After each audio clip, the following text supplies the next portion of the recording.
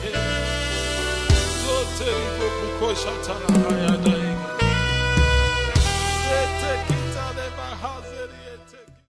so tonight we're going to be talking about the subject hope. Everybody say hope. Hope. Good, okay.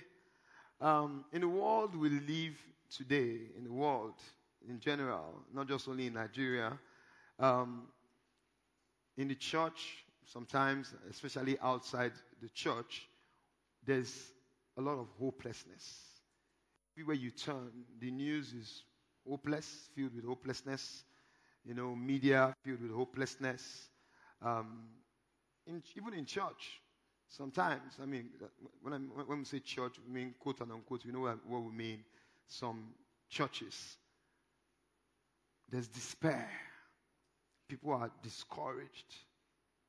People are downtrodden in their low estate. And it makes you, wonder. That prayer we pray, come, oh Lord, come. Why don't you just come, Lord, and just end this misery? That's my own personal prayer at times. And I used to say things to my wife, like, maybe we should just die and go. And she used to warn me about it. So I've repented. I don't say it anymore. But sometimes you wonder if the streets of heaven are filled with gold, there are mansions there. Why should we remain here on earth and just consistently suffer, so to speak? You turn, you see hardship.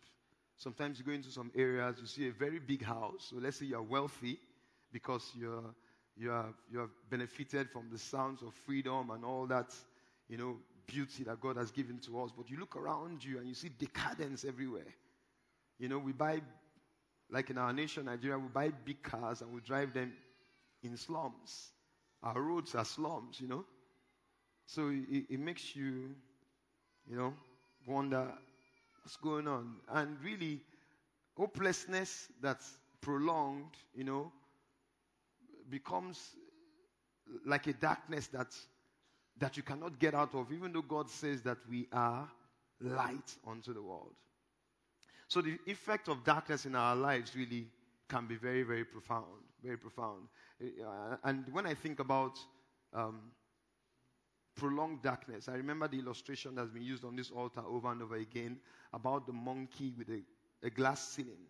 So each time the monkey tries to jump, it hits the glass ceiling. So invariably, over time, the monkey's destiny has become truncated by the glass ceiling. So much so that even when the glass ceiling is taken away, the monkey doesn't still know that he cannot jump beyond a certain limit unless by some revelation, the monkey knows that he has been set free from that bondage.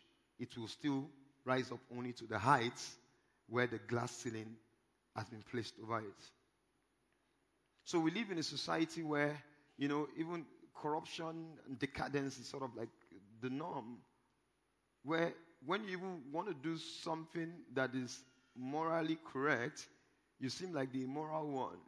Even the way we drive at times, you wonder, am I the only sane driver? So after a while, you begin to act like the many insane drivers so that you can actually fit in. Praise God. Okay, so let's bring it home a bit.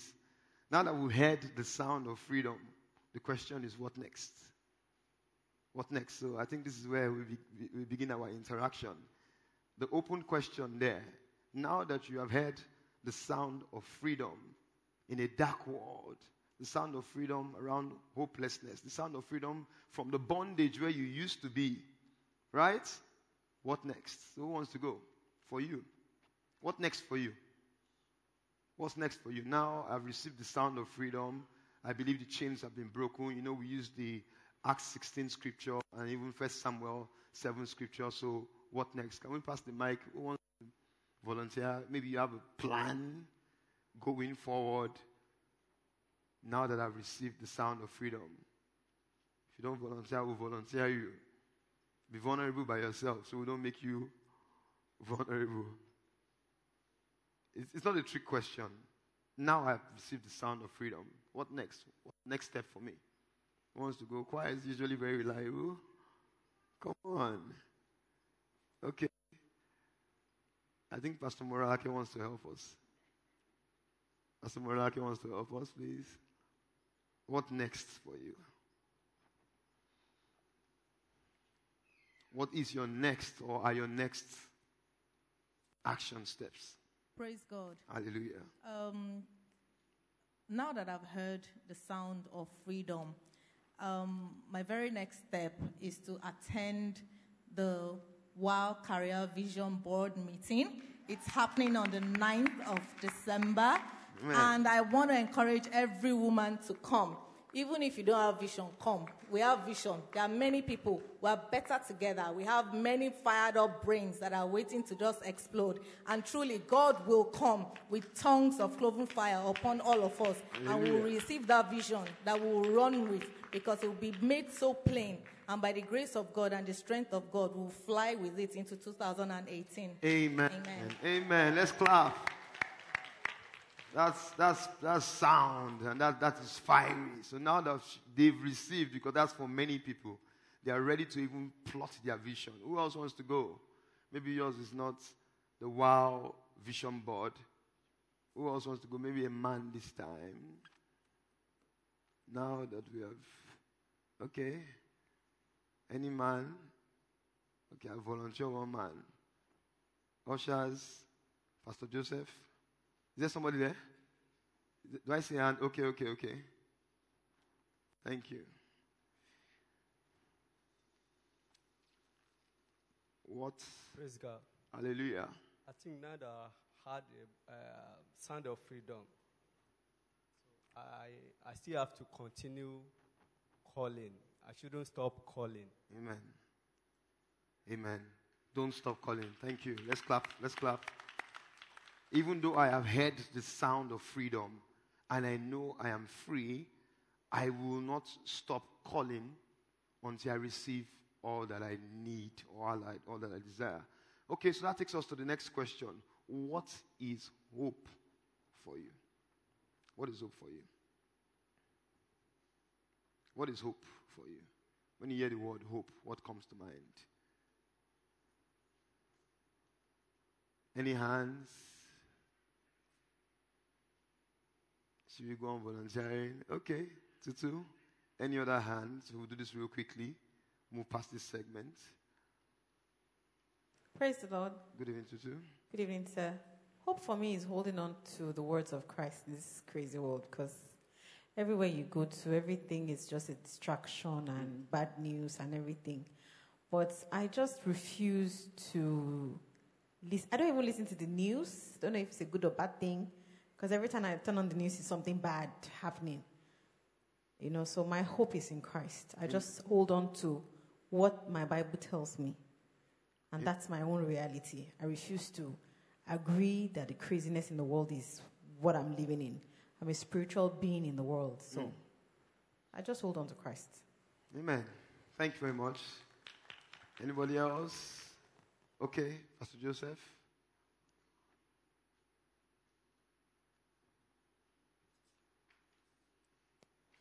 Thank you, sir. Praise the Lord. Hallelujah. I think hope for me is believing everything that God has said and waiting. A scripture comes to mind that says the eyes of the Lord goes to and fro, seeking to make strong on behalf those whose hearts are perfect before him. So as I wait in hope, I believe that in due time, God is going to perfect all that concerns me. And he will in Jesus' name. Say amen. Thank you so much, sir.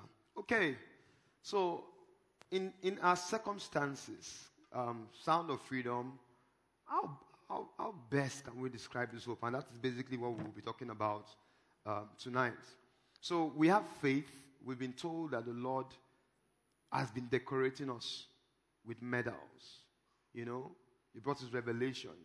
So we hope that everyone here is aligned to receive their own medals, because as we heard on Sunday, even though God has been decorating us with medals, it looks as if some people refuse to collect their own and they were waiting to take the medals back home.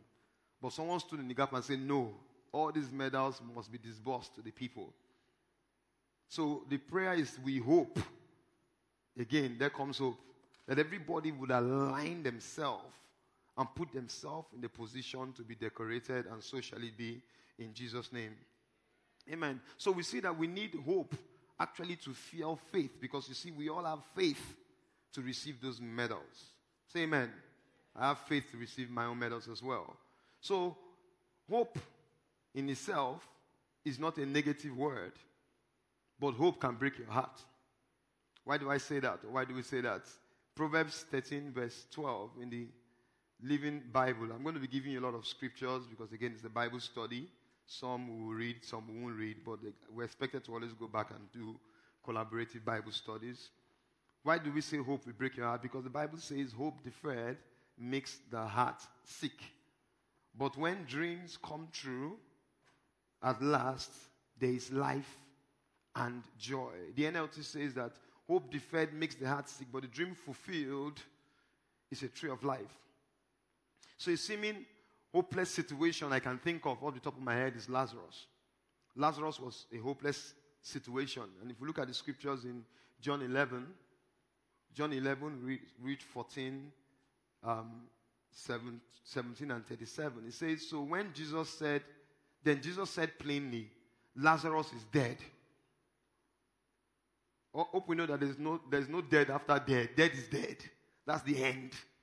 Lazarus is dead. Then he goes forward in 17, says Jesus arrived in Bethany and found that Lazarus had already been dead and in the tomb for 4 days. So not only was Lazarus, that situation, dead, Lazarus was buried 4 days ago. So dead and buried. That is hopelessness. If you go to 37, it says, but some of them said, Jesus healed the eyes of the blind man. Why didn't he help Lazarus and stop him from dying? So not only was Lazarus dead and there was no hope for the dead, the people said there was no hope for the dead. So dead men buried the dead and then put a stone over it. That's as hopeless as it gets. But we all know that scripture, how the story ends. Jesus said that dead will not end in death, even though it passes through death. And in the end, what happened?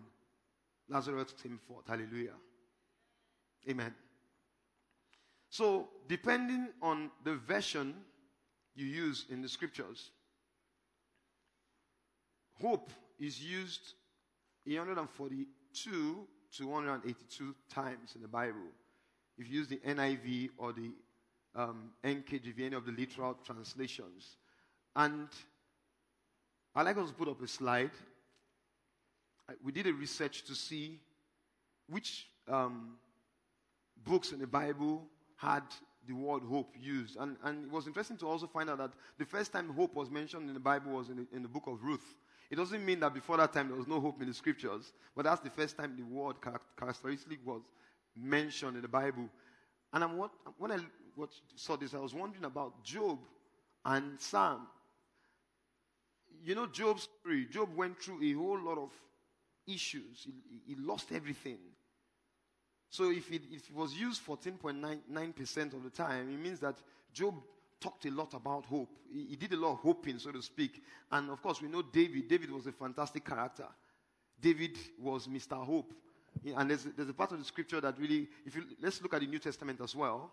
The New Testament, the book of Romans comes first with 17.11%, and Hebrews coming second at 8.5%.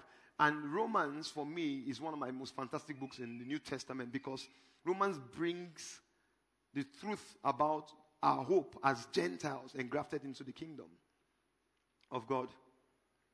So going back to David, in 2 Samuel 16, verse 10, the Bible says that, but the king answered. This was when a guy called Shimei was abusing David, was cursing David, throwing all kinds of tantrums. After Absalom had tried to kill his father and David was fleeing from his son, to add insult upon injury, there comes a man called this Shimei guy abusing David. Or David was saying to the people around him, because one of his bodyguards wanted to react, he said, no, this does not concern you, sons of Zeruiah. if he's cursing me because the Lord told him to, who can question him? David also said to Abishai and all his officers, my own son is trying to kill me. This man is a Benjaminite and has more right to kill me. Leave him alone and let him curse me, because the Lord has told him to. And this is the part I love the most. He says, maybe the Lord will see my misery and repay me with something good for Shimei's curses today. So even though the word hope wasn't mentioned, what David was saying is, I have hope. Just allow the situation ruffle me a bit. But somehow, maybe, that word may be there. Or the sentence itself connotes that maybe David had hope that someday I will come back through this path. So who am I? Let them curse me for now. I don't care. I'm hoping on something. Praise the Lord. Okay, so to open our study and our discussions, we're going to look at some facts to consider about this word, hope. Number one, hope must be backed by belief. It must be backed by belief. Romans 4:16, I read from verse 16, says, so people get what God promised by having faith. This happens so that the promise can be a free gift. And if the promise is a free gift, then all of Abraham's people will get that promise. The promise is not just for those who live under the law of Moses, that is the Jews. It is for all who live with faith as Abraham did. That includes you and I. He's the father of us all. As the scriptures say, I have made you a father of many nations. This is true before God, the one Abraham believed. The God who gives life to the dead and speaks of things that don't yet exist as if they are real. There was no hope that Abraham could have children, but Abraham believed and continued to what? Hope.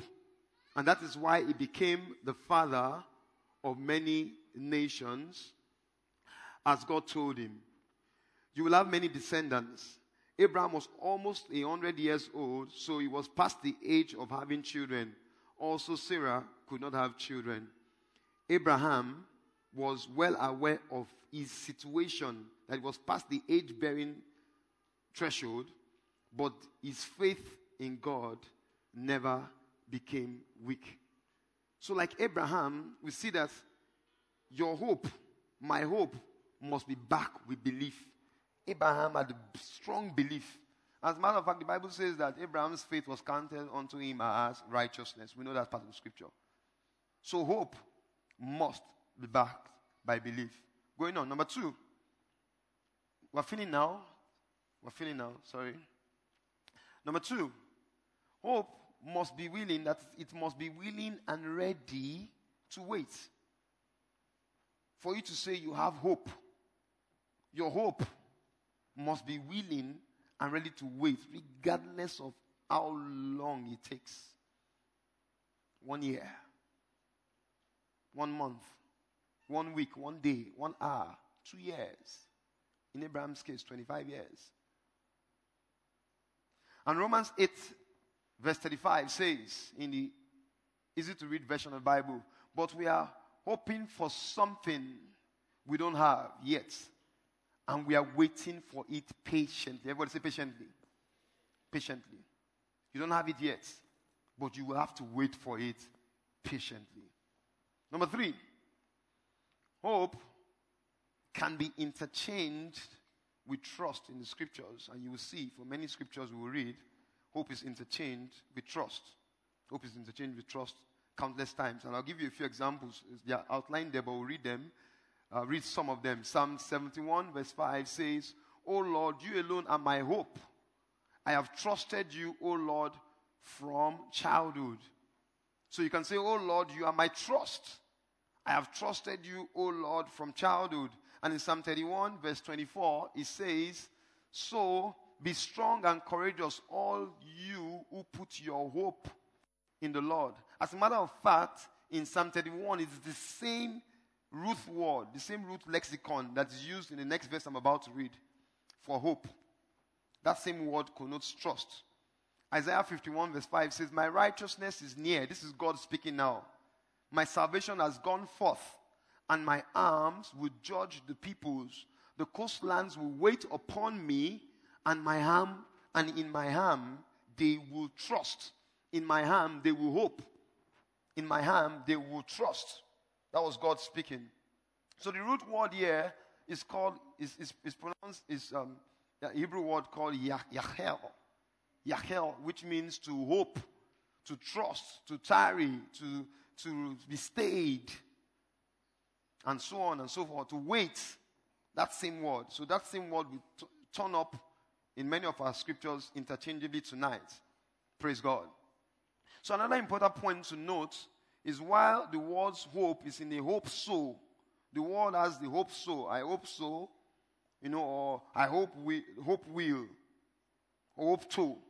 But the hope founded on biblical principles is a no so. Two different things. The word is a hope so. But the hope that we should have as children of God is a no so. It's that kind of hope that is like almost a certainty, even though you don't see it. But you have to wait.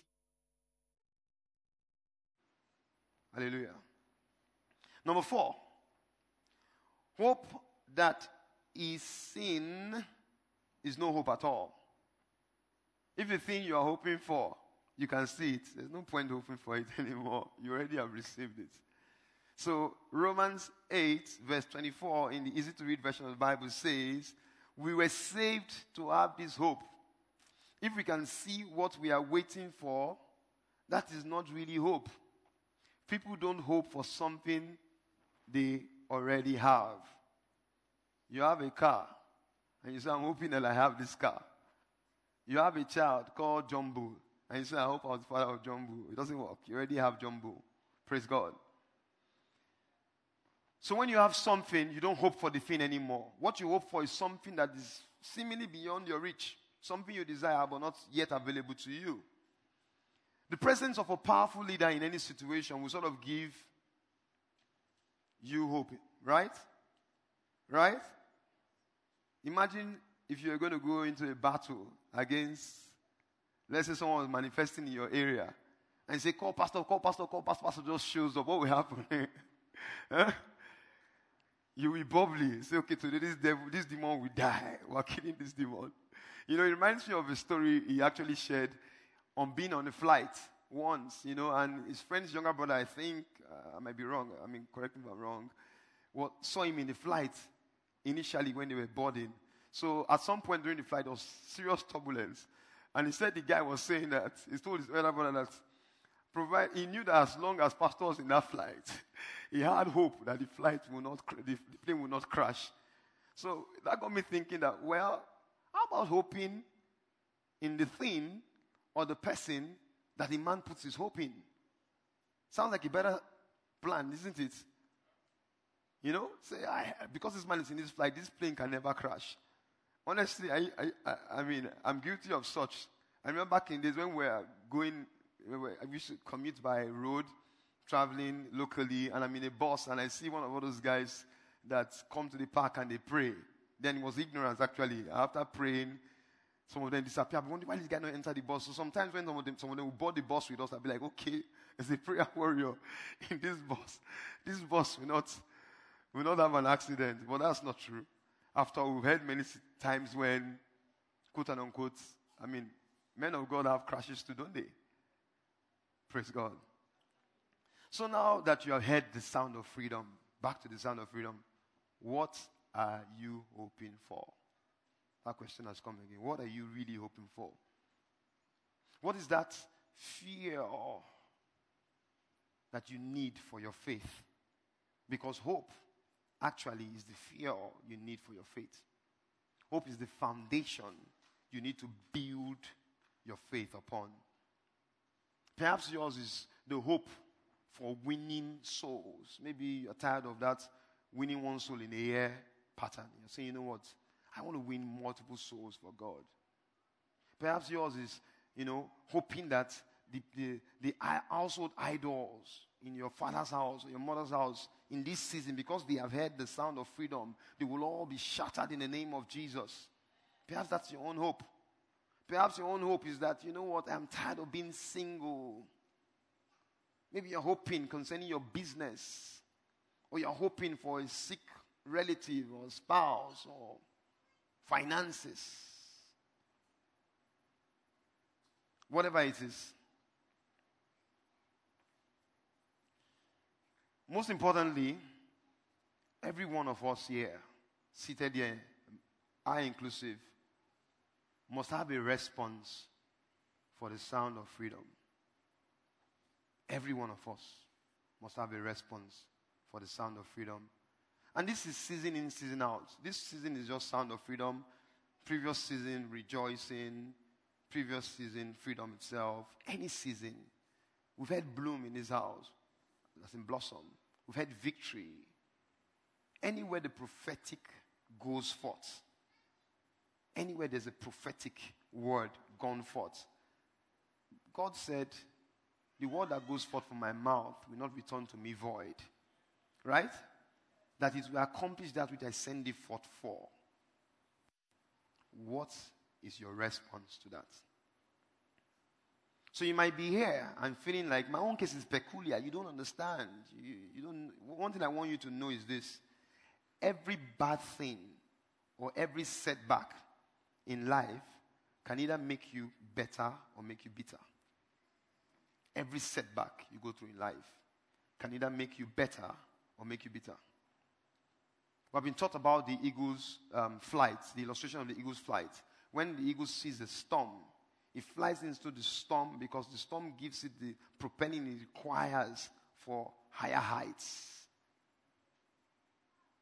The eagle doesn't shy away from the storm. So perhaps you are going through a storm, and then the word comes, sound of freedom, and you're wondering, come on, these guys have come with their smart words again. Maybe not for me. I'm saying to you, and to myself as well, that word is for you to the glory of the name of the Father. Amen. And there's this guy, that I thought about a good illustration. A man called Reggie White. Who knows Reggie White here? Who watches the NFL? The American football, that's like rugby. Really rough, isn't it? I know. Pastor J, don't you follow the NFL? But you have an NFL, so you should know. Reggie White, anyway, is in the Hall of Fame. Reggie White was known as the Minister of Defense. The guy was so good that he had 198 sacks. If you know what the sacks mean, it means that he defended in Super Bowls, 198 times, brought down people. So anytime he's coming like you, it's like a train. You cannot get past him. You're about to travel the ball. And I was watching his videos earlier. The guy will bring you down. It disrupted the attack, the quarterbacks of many teams. So he was called the Minister of Defense. But when Reggie White was much younger, his coach used to pick on him. Sometimes he gets punched, bruised. He was wondering why. Really, really bullied. And he asked the coach at some point. He got frustrated and said, "Come, why is it just me amongst all these guys that you're always picking on?" And the coach said to him that, "You know the truth? I actually went around and asked a bunch of parents if I could do this same thing I'm doing to you, to their kids. And only your mom agreed." And Reggie White went home and was furious with his mom and carried that anger for a while. But he says, that in retrospect, he's grateful to his mom, for that action. Because I guess the bullying was to sort of toughen him up. Because the coach could see something that Reggie White could not see in himself. So what are we trying to bring out? The mom hoped. I'm sure when she agreed to it, she couldn't really see the outcome. She didn't know what she was signing up for. But her hope was that it would yield fruits. And Reggie White was inducted into the Hall of Fame. Only one guy has had more sacks than him, a guy called Bruce Smith, by 200 sacks. Reggie White had 198 sacks. I mean, that is profound. That is profound. That is major. So, adversaries in life, in themselves, are not necessarily a bad thing. Anytime you're going to an adversary, it's not necessarily a bad thing. In fact, what it does is that it helps you focus, refocus, retune your mind, eliminate the non-essentials so that you can devote yourself strictly to the important things. Adversaries are to help you focus, eliminate the unimportant things so you can devote yourself, zoom in to the things that are totally important in your life. Example, after Jericho came down, did Joshua and Israel not still face adversary? Didn't they? Did they or did they not? Yes, they did. In fact, in the next chapter, they had to contend with Ai. But before they contended with Ai, the adversary actually came from within. One of them had stolen. So when they went to Ai, they were soundly defeated.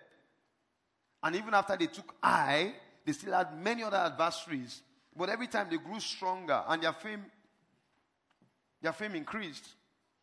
The scripture pastor used in the season for the Sound of Freedom, the 1 Samuel 7 scripture. After Samuel defeated the Philistines at Mizpah, there was an adversary. They had to deal with a maniacal king that the people wanted for themselves. After the maniacal king, they had to deal with wars. The maniacal king almost destroyed Israel as a nation until, fast forward, God handpicked a man after his own heart.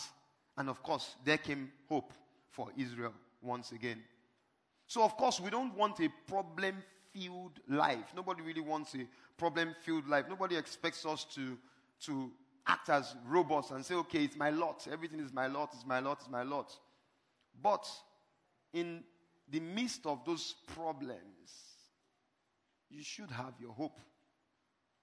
You should have your hope. You shouldn't walk around. We shouldn't walk around feeling like life has dealt me a bad hand. Life is unfair to me. Because really, life is not unfair to you. What we should do is fill ourselves with enough fear. Remember, hope is the fear that your faith needs. So you fill yourself with enough fear. So like the eagle, when the storm comes, you use that storm as your elevation to rise up to higher heights to the glory of God in Jesus' name. So, one fact is that living a life void of convenience is actually a worrisome place to be. If your life is, comfort zone, you should be worried. You should be worried. Because battle is actually the food of champions. It's the food of champions. So, beware of a life that is void of inconveniences. Beware of any time in your life when you just want the convenience. Come to church, 6:30. They are playing football. It's not convenient. I'll stay at home. Beware. The devil is singing for you. It's time to fast. We have weddings in this period. I cannot fast. Beware. The devil is calling your name. It's time to pray.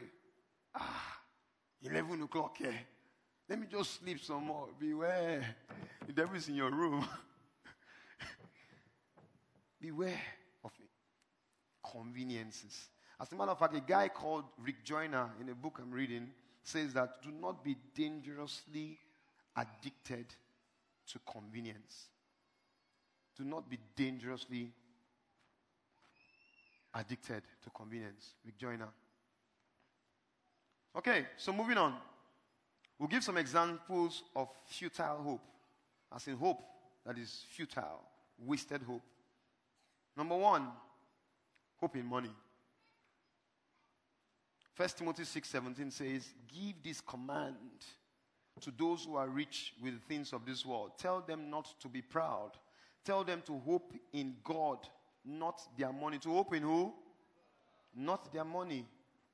Money cannot be trusted, but God takes care of us richly. He gives us to the God who generously provides everything we need for our comfort. This was my story before. I remember once upon a time, my hope was in money. At a young age, I began to see money. At 21, I was a millionaire. And after that, I made some good money. If you know me very well, if I've told you my story before, I had a brother that used to propel me, and I lost him at a young age as well. I remember we used to say, money can do all things. It's not the Bible scripture, money answered. We were pretty sure. As a matter of fact, I remember his wife at the time. that's now married to someone else, was saying to him that, you know what? If you were a God, I would worship you. I remember I was having a conversation when we said, you know what? We can afford anything we want.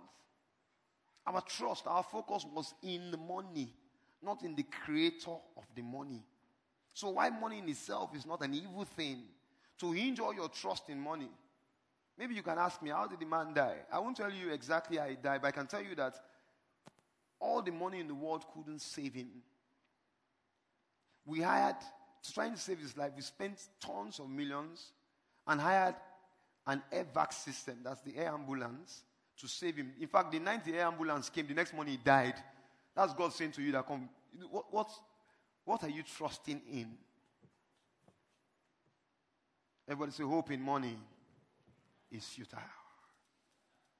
Number 2, hope strictly in the tangible is futile as well. Hoping in all that you can see, things that you can behold. The Bible says that that kind of hope is not hope at all. Romans 8:24 in the easy to read version says we were saved to have this hope. If we can see what we are waiting for, that is not really hope. People don't hope for something they already have. You can't hope for what you already have. We read that before. So why we're not called to be robots again, without feelings? That's not what we're talking about. God is not asking us to be without feelings or emotions.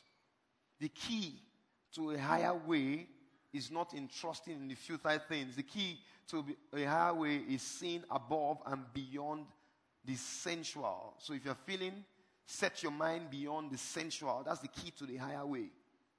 Beyond the sensual. Set your mind beyond the sensual. The gratification of your flesh or your senses or your feelings. The need to gratify your flesh, your feelings.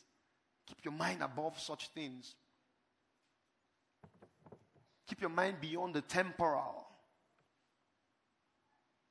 The worldly view of things, concerned primarily with the present things. Keep your mind beyond it. And then keep your mind beyond the fleeting, things that are short-lived. Set your mind on the things that are eternal.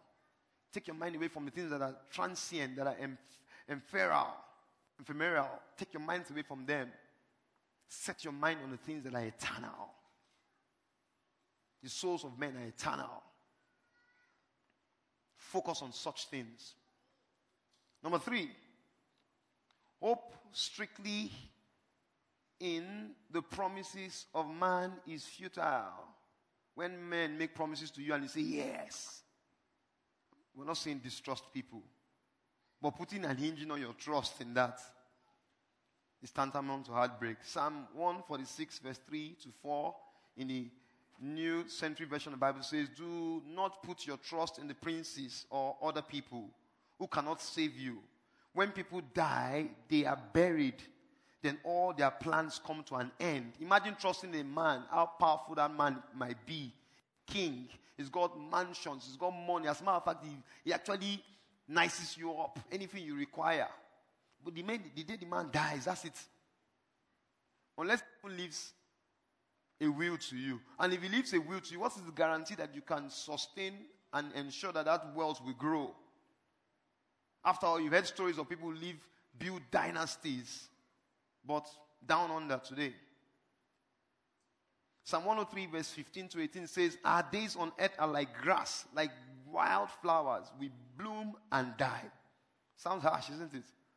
The wind blows and we are gone, as though we had never been here.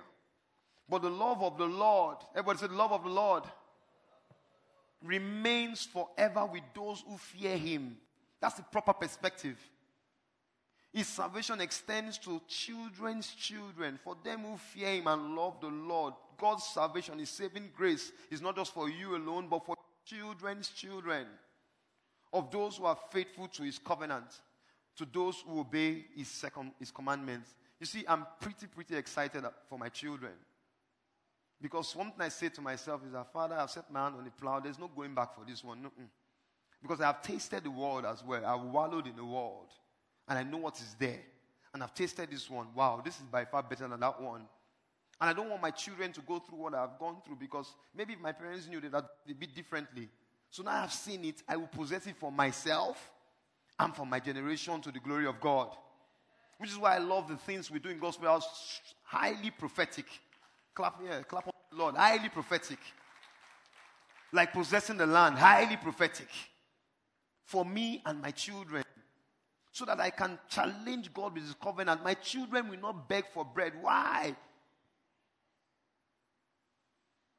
Praise God. So, number one, examples of futile hope. Hope in what? Money. Number two, hoping strictly in the tangible. Number three, amen. So what should we hope on? How can we keep our hope in such a seemingly hopeless world? What should we hope on? What should we hope on? Number one, hope in God's faithfulness. Psalm 3, verse 2 to 6 in the Living Bible says, "But Lord, you are my shield, my glory, and my only hope. You alone can lift my head, now bowed in shame. I cried out to the Lord, and he heard me from his temple in Jerusalem. Then I lay down and slept in peace." I lay down and slept in peace. Why? Because he was hoping in God's faithfulness. After crying out to him, he could sleep in peace and wake up safely. There are people that are wealthy with big houses that cannot sleep. You know where we come from? They say they blow awoko. That is morning to night, night to morning. No sleep. Eyes are heavy. They are awake. But yeah, he says that I lay down and I slept in peace and wake up safely. For the Lord was watching over me. Everybody said the Lord was watching over me. And now, although 10,000 enemies surround me on every side, I am not afraid. I'm not afraid. Because I know in whom I have hoped in. Jeremiah 29:11 says, "For I know the plans," popular scripture, "I know the plans I have for you, says the Lord. They are plans for good and not for evil, to give you a future and a hope." Even God is saying hope. To give you a future and an expected end. Your end will not end in sorrow in the name of Jesus. Amen. It won't end in hopelessness. God has promised it. That you have an expected end. So what should we hope for? Hope in God's faithfulness. Number two, hope in an assured life after death. 1 Thessalonians 4:13 says, "Brothers and sisters, we do not want you to be uninformed about those who sleep in death, so that you do not grieve like the rest of mankind who have no hope." The Bible is admonishing us not to grieve like them that are without hope in this world. And that sort of brings to mind the fact that sometimes when people die, we kind of cry like there's no hope for them, especially when Christians, believers die. The fact is that I'm sure if a believer could see us, we say, "God, why are you weeping for me? I'm enjoying here." It's only when an unbeliever dies that is a loved one. That's when really, for me, my new perspective can be really crushing for me. Yes, you might miss the believer, but the fact is that guy has gone to enjoyment.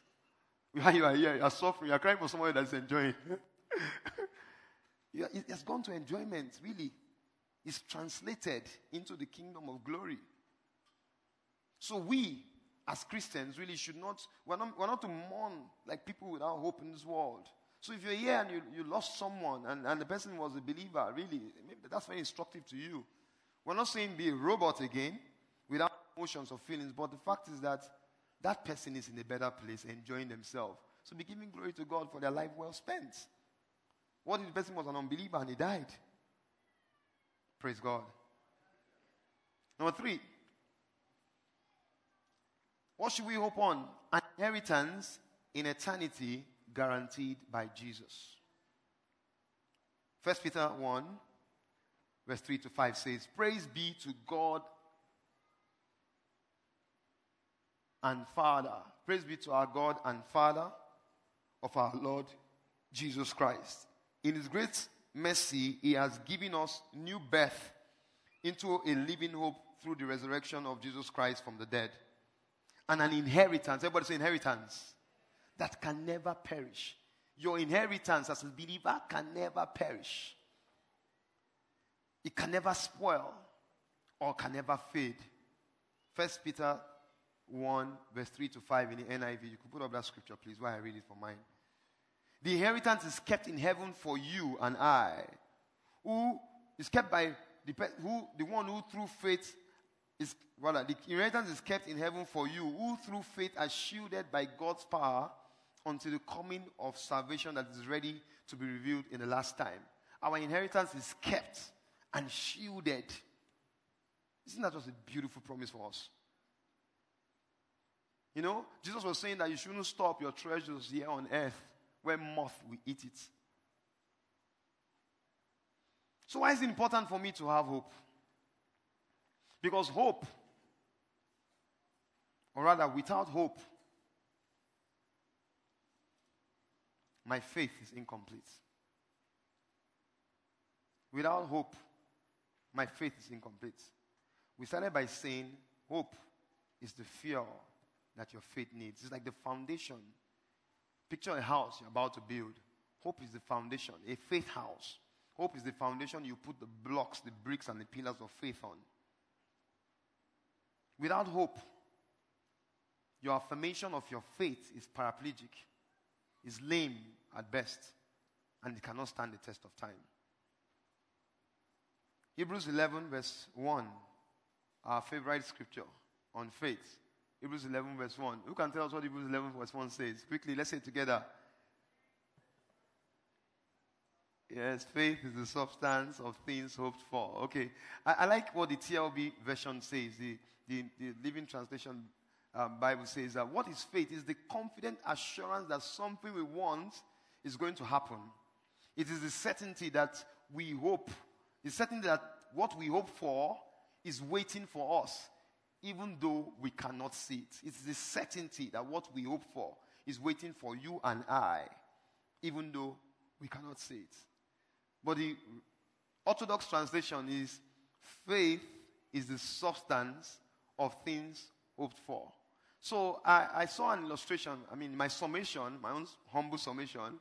The best illustration I've seen on this verse of the scripture is by a guy called Jeremy Beans. Jeremy Beans, not beans that we eat to, B-I-N-N-S. Jeremy Beans, you know. And he used a bicycle to illustrate this verse of the scripture, and I will share it. You know, it says, can we put up, that's a bicycle. Beautiful bicycle, isn't it? Very nice. Okay? So, when you picture this bicycle, let us pretend, everyone here, that we all hope for this bicycle. I know some of you saying G-Wagon, G-Wagon, or Porsche, or Ferrari. Just pretend. This one is good for exercise. So, the bicycle is the thing that we have hoped for, right? Please play along. This is the only way you will enjoy this. So the bicycle is the thing I have hoped for. Okay. So by definition, faith is the substance of the bicycle I want. Can you say that with me? Of the bicycle that I want. Right? Because the bicycle has been substituted as the thing hoped for. The bicycle is the thing hoped for, okay? Next, let us break down the word called substance. Substance. And substance, no, not yet. Please, I didn't ask for that slide yet. Okay, just put it up. Put it up. Right there, put it up. Okay. Substance, by definition, dictionary.com says is the fundamental part or material or physical matter for which something is made. So the fundamental part, the material, the physical matter of which something is made is the thing substance, right? So this is the substance of that whole bicycle that we saw just now, right? Make sense? So in other words, this means the pieces and the parts. These are pieces and parts. So if I want to buy a tire, I'll say, give me that part, tire. Or God, give me the saddle. I want the rim, the handle, the seat. Those are the parts, right? So the substance of this bicycle, that the pieces and parts of the bicycle is the substance, right? So, by new definition, I can now say that faith is the pieces and parts of the bicycle I want. Are you still following me? So, can we say together, faith is the pieces and parts of the bicycle I want. Remember, I was still on Hebrews 11, right? Okay. So, the least complex thing, still keep it up there. The least complex thing to break down in that short sentence is faith. Faith in itself is a simple word we can break down. The dictionary.com says that faith is a firm belief in something that is not existent. It's a firm belief in something you cannot see. But as believers, that firm belief is in our God, isn't it? Right? Are we following? Good. So I can now break down that illustration and say that faith, by definition, is my firm belief and trust in God. Am I correct? Okay. So if I put these things back together, Hebrews 11 verse 1, by my new definition, is my belief and trust in God makes up the pieces